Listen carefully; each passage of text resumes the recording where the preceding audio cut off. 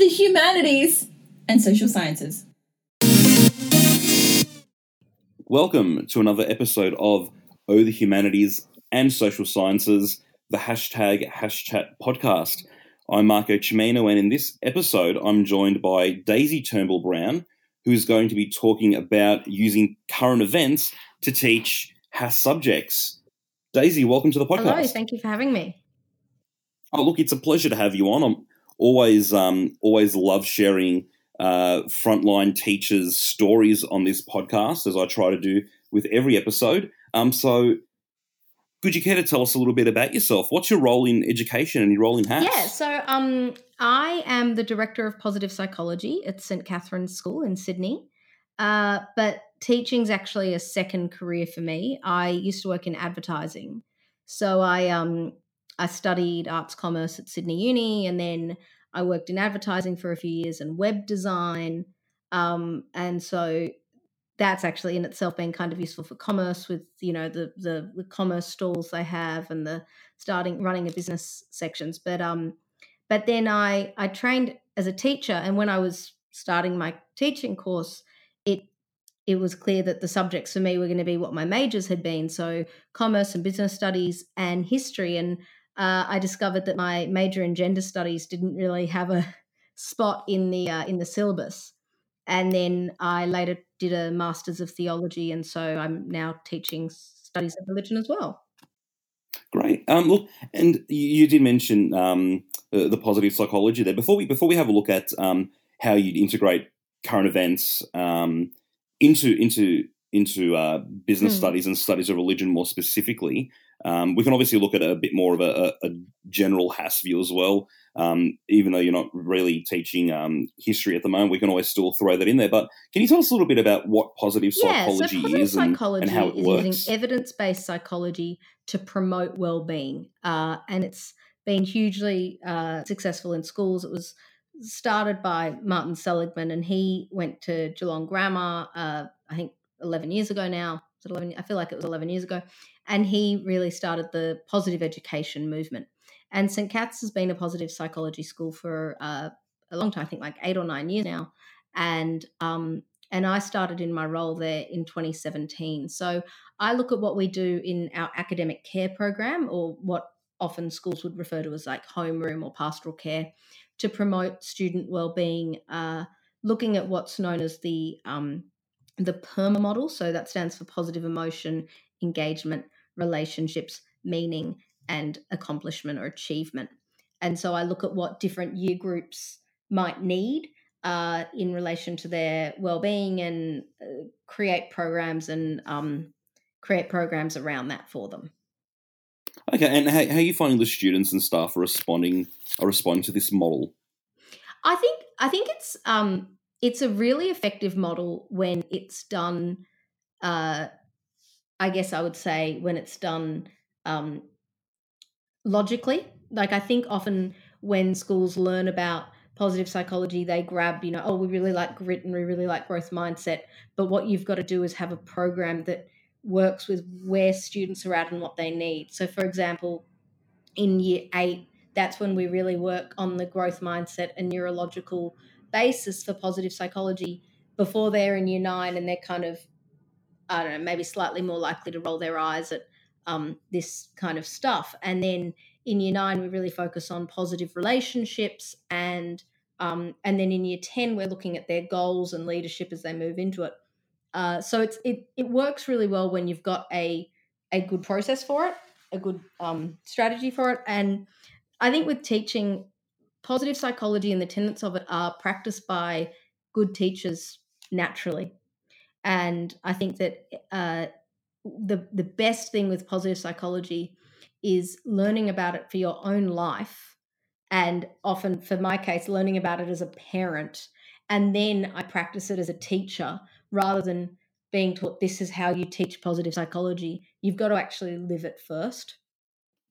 Yeah, and look, I think that's the not just for positive psychology, but I think that's the key for a lot of the things that we particularly we are I wouldn't say mandated, but are pushed to bring into schools by various, bodies or authorities or governments, and they say you've got to do X, Y, Z. But it's one thing to sort of bring in this blanket program that you're not really invested in, as opposed to one that you actually do get involved in a lot more heavily and actually believe in. Absolutely. And I think having teacher buy-in is a really important part of any program you bring into a school, especially positive psychology. And St. Catherine's actually the year, I get confused with years now. At the beginning of 2016, they actually had the University of Pennsylvania Positive Psychology program taught at the school over 5 days for our teachers, but also teachers from all over Australia. And it was hugely successful. And having that, I guess, explicit teaching of how it benefits us in our lives has really changed how it's done. And I remember that program because it was 5 days and I had to leave one of the days halfway through because I was so sick with morning sickness. So it was and then a year later I started and I trained up for the role. Great. Oh, look, let's move on to the I guess the essence of what we want this episode to be, and I'm really excited to talk about this because I love talking to all educators, early childhood, primary, tertiary. I love talking to people from math, people from science. But when I get to talk business studies and studies of religion with a fellow high school teacher, it is just going to be a great, great time. So, firstly, why business studies? I mean, obviously you've got a commerce background there, but why studies of religion? Why the Masters of Theology in the first place? Yeah, so I did my grad dip of teaching at Notre Dame, and I just really found the theology subject that we had to do there really interesting. And I've always I started at King Koppel in year 5, King Koppel in Rose Bay, and I've always had been really interested in religion. I think it brings a lot of great benefits to society, and I want to have a critical understanding of religions. And when the option came to teach it, I was really excited. And I think that today in Australia, and not to go straight to the exam, but you think of that 5 marker in the post 1945 topic, it is just such a relevant topic.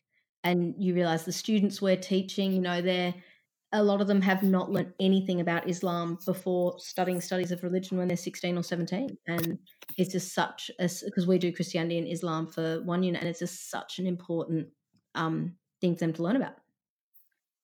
Oh, I agree. And look, I teach 1 unit. I've never actually had the opportunity to teach studies of religion 2 unit before, which is a shame because I really do want to. But in my career, I've only ever taught 1 unit, and I've only ever taught Islam and Christianity as well. And yeah, you're right. It is so relevant in today's day and age when the kids, they don't get out of that little bubble to be able to actually see what's going on in the world and studies of religion. I actually had an episode of this podcast a while ago with Belinda DiMauro, who was talking about studies of religion as more of an academic subject as opposed to just a religious subject where you can critically analyze everything rather than just sort of go along. It is an academic subject, and I think that's how it has to be taught. And since general studies, I think, still doesn't exist, right?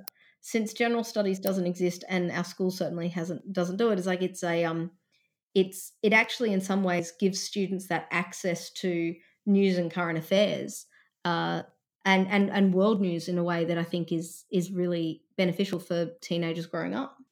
Yeah, definitely. Now, look, in terms of, you mentioned the 5 marker in there in terms of the post 45, and it will sometimes alternate between, using, for people unfamiliar with studies of religion as a subject, there's your 10 multiple choice questions in 1 unit. You'll have a 5 marker based on the core unit that everyone in New South Wales does if they study the course. And that 5 marker will be either about Indigenous spiritualities or it'll be about the changing landscape of religion. So using stats from latest census data on how many people are adherents to religion at the moment, New Age religion, the idea of secularization, etc.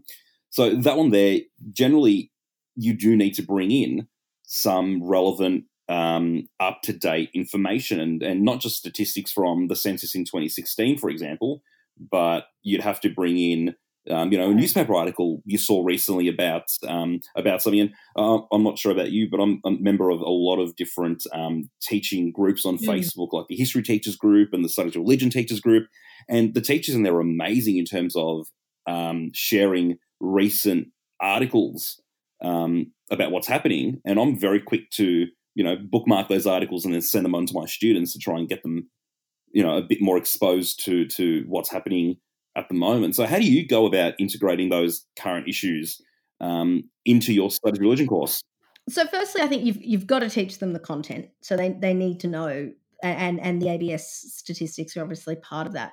But then I think it's the current affairs and the application of what they've learned in current affairs that makes them remember it. And I also, I haven't marked SOR before yet, but like the experience of marking the same question for thousands and thousands of times, seeing different examples in there for the markers is probably a relief for them. So I actually last year when I had my year 12s, I sent them a Google Doc of all this stuff that had been happening in that period, because SOR was one of the last exams, from when I had seen them at the end of term 3 to when they had their exam, of things that had been happening that were related to it. You had religious freedoms, you had a lot of stuff happening in Aboriginal communities to do with stolen generations and land rights happening last year, and just for them to see that it is such a living subject. And I think also podcasts have been really helpful, and I think podcasts can be hit or miss. Like some students love them, and other students don't really connect with them. But giving them options to listen to them, and I often just listen to them myself and come up with questions as I listen. So if they want to do it as review questions, they can. Is there any podcasts for Studies of Religion that you can recommend off the top of your head at all for the students to engage with? Not really off the top of my head, but God Forbid is on RN, which is very good, and they're quite short and snappy as well. And there's been a few that I found. We did Martin Luther as our personality last year, and so obviously there was a lot of stuff to do with the 500-year anniversary of the Protestant Reformation. So there was a lot of good stuff on Martin Luther. And so I can't think of any specific good ones, but I know God Forbid is one I listen to myself anyway.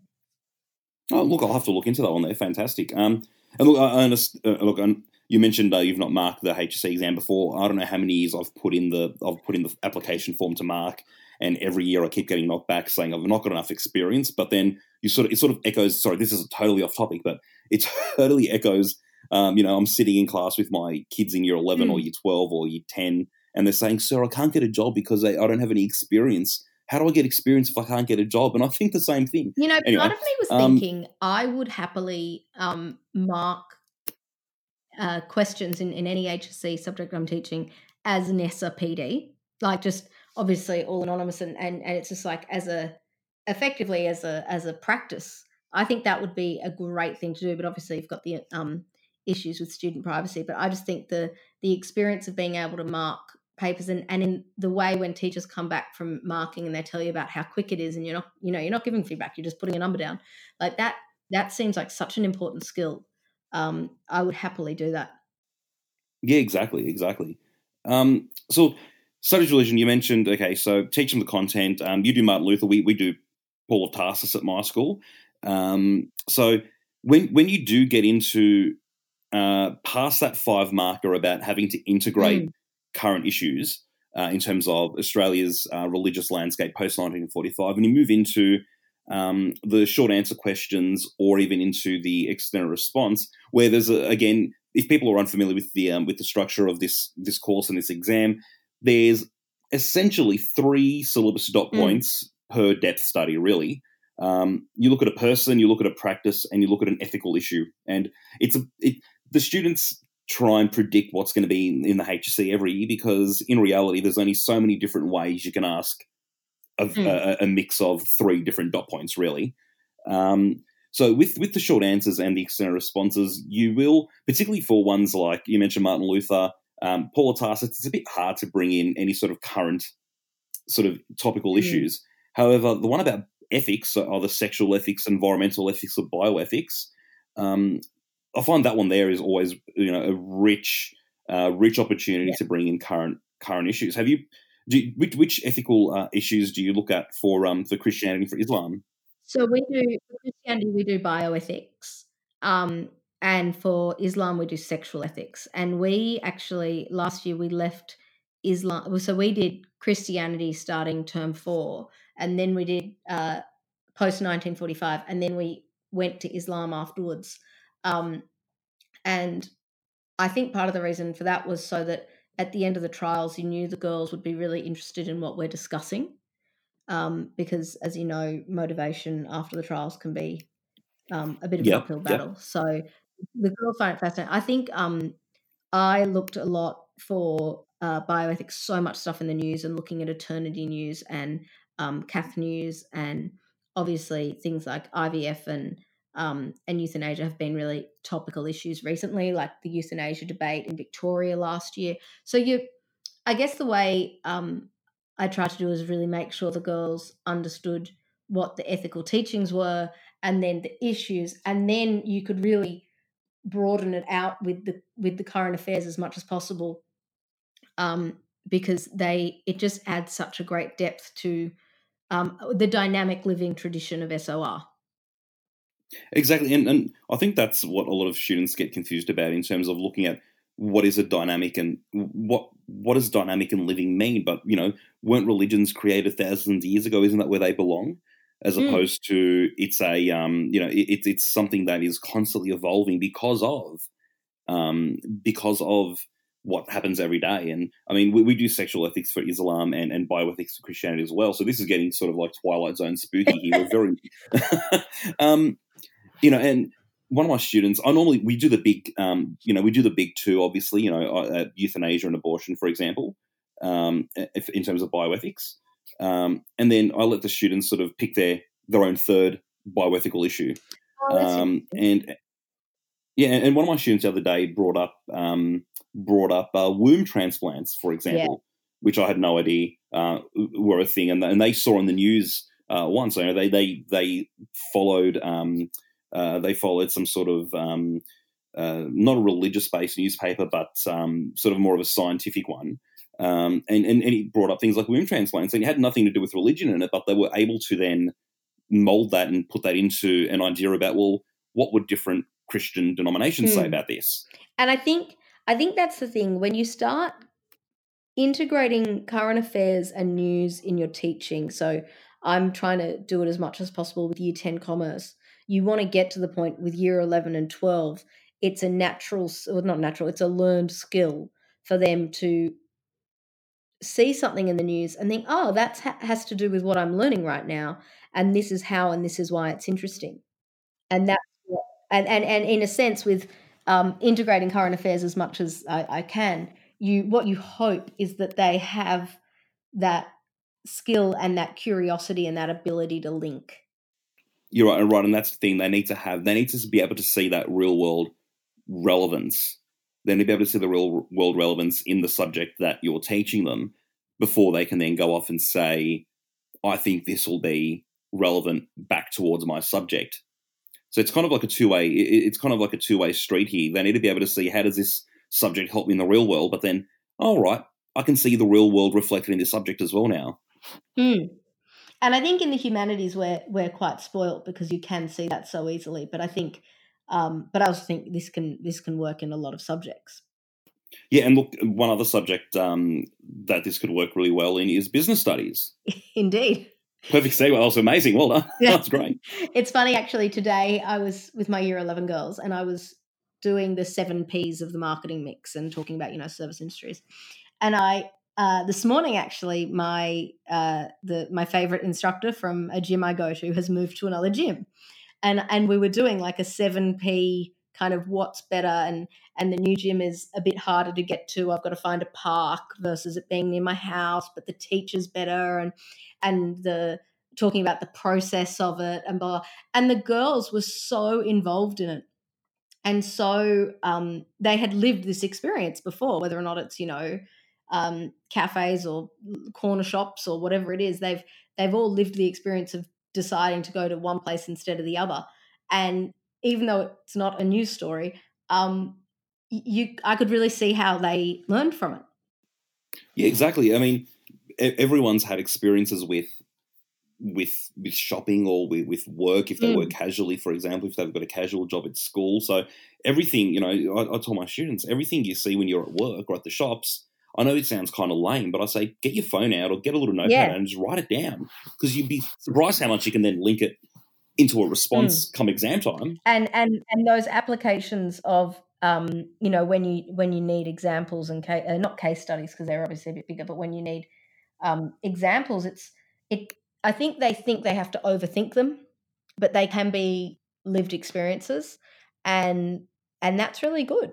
That's what, but it's about getting them into the mind frame of feeling like they don't need to, I guess, search too widely just to think of how business studies applies to their life, and see it in the real world. And then when you move on to year 12 and doing the big case studies, again, it's a skill that they have.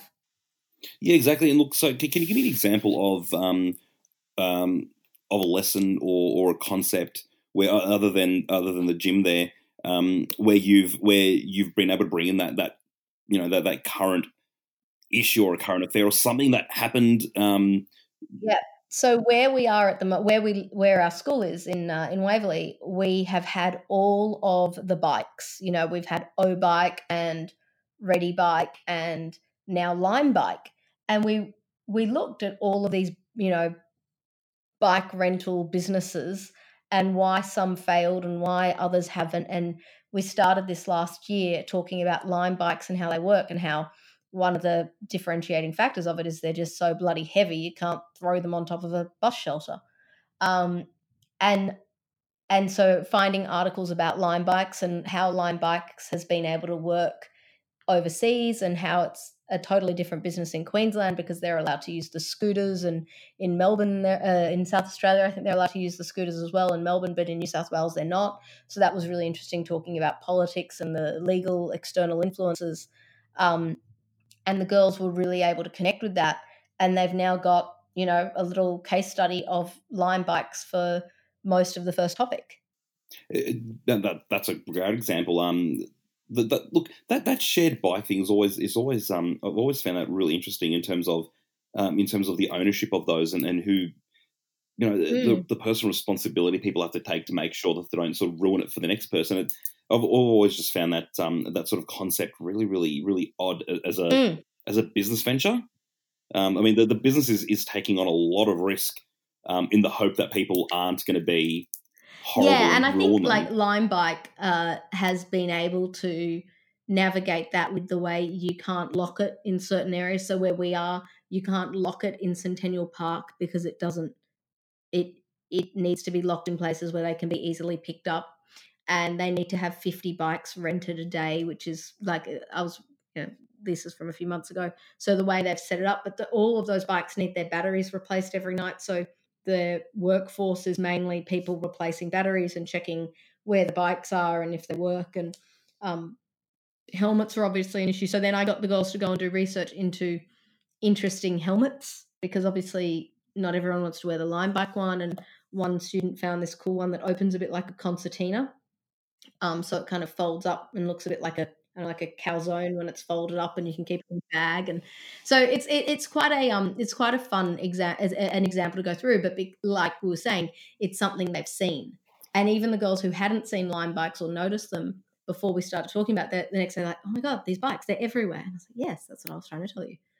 Yeah, and look, how do you get the students? Or how do you give them access to different materials? For example, do you use do you have a learning management system? Do you just get a website going? Do you just sort of email them articles you find? Do you have what sort of portfolio do you put together? So I use Google Classroom. And I often copy the text from an article, or I print the article to a PDF and then put it into the Google Drive for them to access. Often we just read the article on the, projected on the screen, and I get them to write one or two sentences that they would take from that article. Because I think also with a lot of this current affair stuff is you don't want them to have, 30 pages of news articles that they're meant to know. You want them to have some takeaways from each one. So if for each topic they've got a couple of examples they can use, they've got them integrated in their notes, not as a whole separate, behemoth of notes to look at. But that being said, I am really bad at organizing them myself. So, like, I bookmark things on Twitter. I sometimes retweet things if they're related to SOR. Sometimes I put them in Google Keep. Sometimes I put them in Evernote. So I am by no means the most organized person when it comes to this. But I do have a pretty freaky memory. So I'm like, I remember there was an article in this newspaper and it had to do with this. And then I can generally find it pretty easily. See, I have that sort of memory of things happening, but then I just sort of go off in tangents in class and I say, hey guys, I remember this thing happened a while ago. And by a while ago, it ended up being something that was maybe 5 years ago, because I still forget that we're in 2019 and I keep thinking that last year was just the year 2000, for example. Yes. And then I realised that, oh wow, I am getting a bit old now. So I found this website called Wakelet a while ago, and I find that every time I find a great article, I just sort of upload that article to that Wakelet, and I just gave the link to my students and I said, look, every now and then when I find something related to operations or marketing or whatever it might be, I'll just chuck it straight up there. But you're right, you don't want to have a million articles where they sort of either have to want to memorize the whole thing, or there's so much they can't understand it all anyway. So that you need to find that little balance in between there in terms of how much they should know and what's actually and valuable. what you want them to take away with it. And I have started using Wakelet. And I'm really good at saving things to it. I'm not very good at going through it afterwards and organizing it all, but I should just, as we all have jobs we have to do every week, kind of just make time and do it while I watch TV or something. And look, with business studies, obviously, the bulk of the current issues would come into the very last question as well, which is a 20-mark essay. So even then, a lot of the content they do need to know in terms of current affairs and case study material. In reality, the whole case study isn't meant to be used either. I mean, in the essay shouldn't be all about the case study. The essay should be about the content, and then the case study helps to defend your argument about the content, really. Yeah, so that's an interesting one, because I think you see so many schools that just do Qantas over and over again. And I have heard about schools doing multiple case studies in the same essay. To be honest, though, due to teaching being a second career and 2 kids, I haven't done Year 12 business studies since I was in 2012. So I have, and that was kind of more with another teacher. So I haven't taught the 20 marker for the HSC yet. So I'm going to be getting my head around that and probably ringing you up a few times as well. Oh, look, I'm more than happy to give you, my resources at your disposal if you need them. I'm happy to help out any teacher with anything they need. So you guys use I'm assuming you'd have Qantas. I think every school or pretty much does. Yeah, Qantas, and I think really. Some school. I think previous years we've looked at other ones. I can't remember which ones we've done last year, but I think they did Qantas as well. But it's it's one of those things you have ideas of getting the students to create their own case studies, but I think you've got to be careful that it's something that all students can access. Well, exactly. Yeah. I mean, and look, there's a plethora of other case studies that are now coming out, written by teachers. Apple's quite good. The Apple iPhone one case study. There's one on Zara. There's one on McDonald's. I think there's an IKEA one coming out as well. There's plenty. And look, it can be a hypothetical business as well. So the students really could use their knowledge of current events or what's happening in their workplace and sort of piece together some sort of Frankenstein style case study to help their response as well, because it could be a hypothetical business as well. It doesn't have to be a real one. Yeah, I find that concept really interesting, and I'd love to see how it's done well.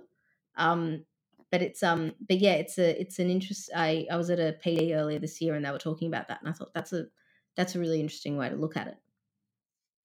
Yeah, because to be honest, I've never seen it actually happen yet, where someone's either made up a case study, and if they have, they've actually done it well. So I'd love to see, if anyone's listening out there and they're, and they've seen that happen, where they've got a sample of, anonymous of course to protect privacy, but if they've got a sample where someone's made up a case study for the 20 marker at the end of the business studies exam and they've done it really well, I'd love to see it. Yeah, I must say I've got there are 2 other teachers for business studies, and they've both taught for numerous years, and one of them's done a lot of marking. And I feel like I just already owe her so much chocolate and coffee and wine to say thank you for all the help she's going to give me over the next 18 months. But that's teaching, and I think the best thing about teaching is the support we can give our colleagues, especially colleagues that are starting out, and the experience we'll have from it. Well, look, Daisy, it's been great to have you on this episode. Before we wrap up, is there any final thoughts you want to leave with the listeners? No, I think we all read the news, and you probably just think you may not realize I can use this in class, and I would say use it even if it's tangentially connected, because it's such a great skill to give students. Well, Daisy, thank you very, very much for appearing on the episode, and I'd love to have you back in the future. Oh, thank you for having me. And I love your Twitter presence. You're a great source of info and wit. Oh, thank you very much. I appreciate that. Thank you for listening. To continue the conversation, find us on Twitter at #HasChat. This podcast is part of the Australian Educators Online Network. aeon.net.au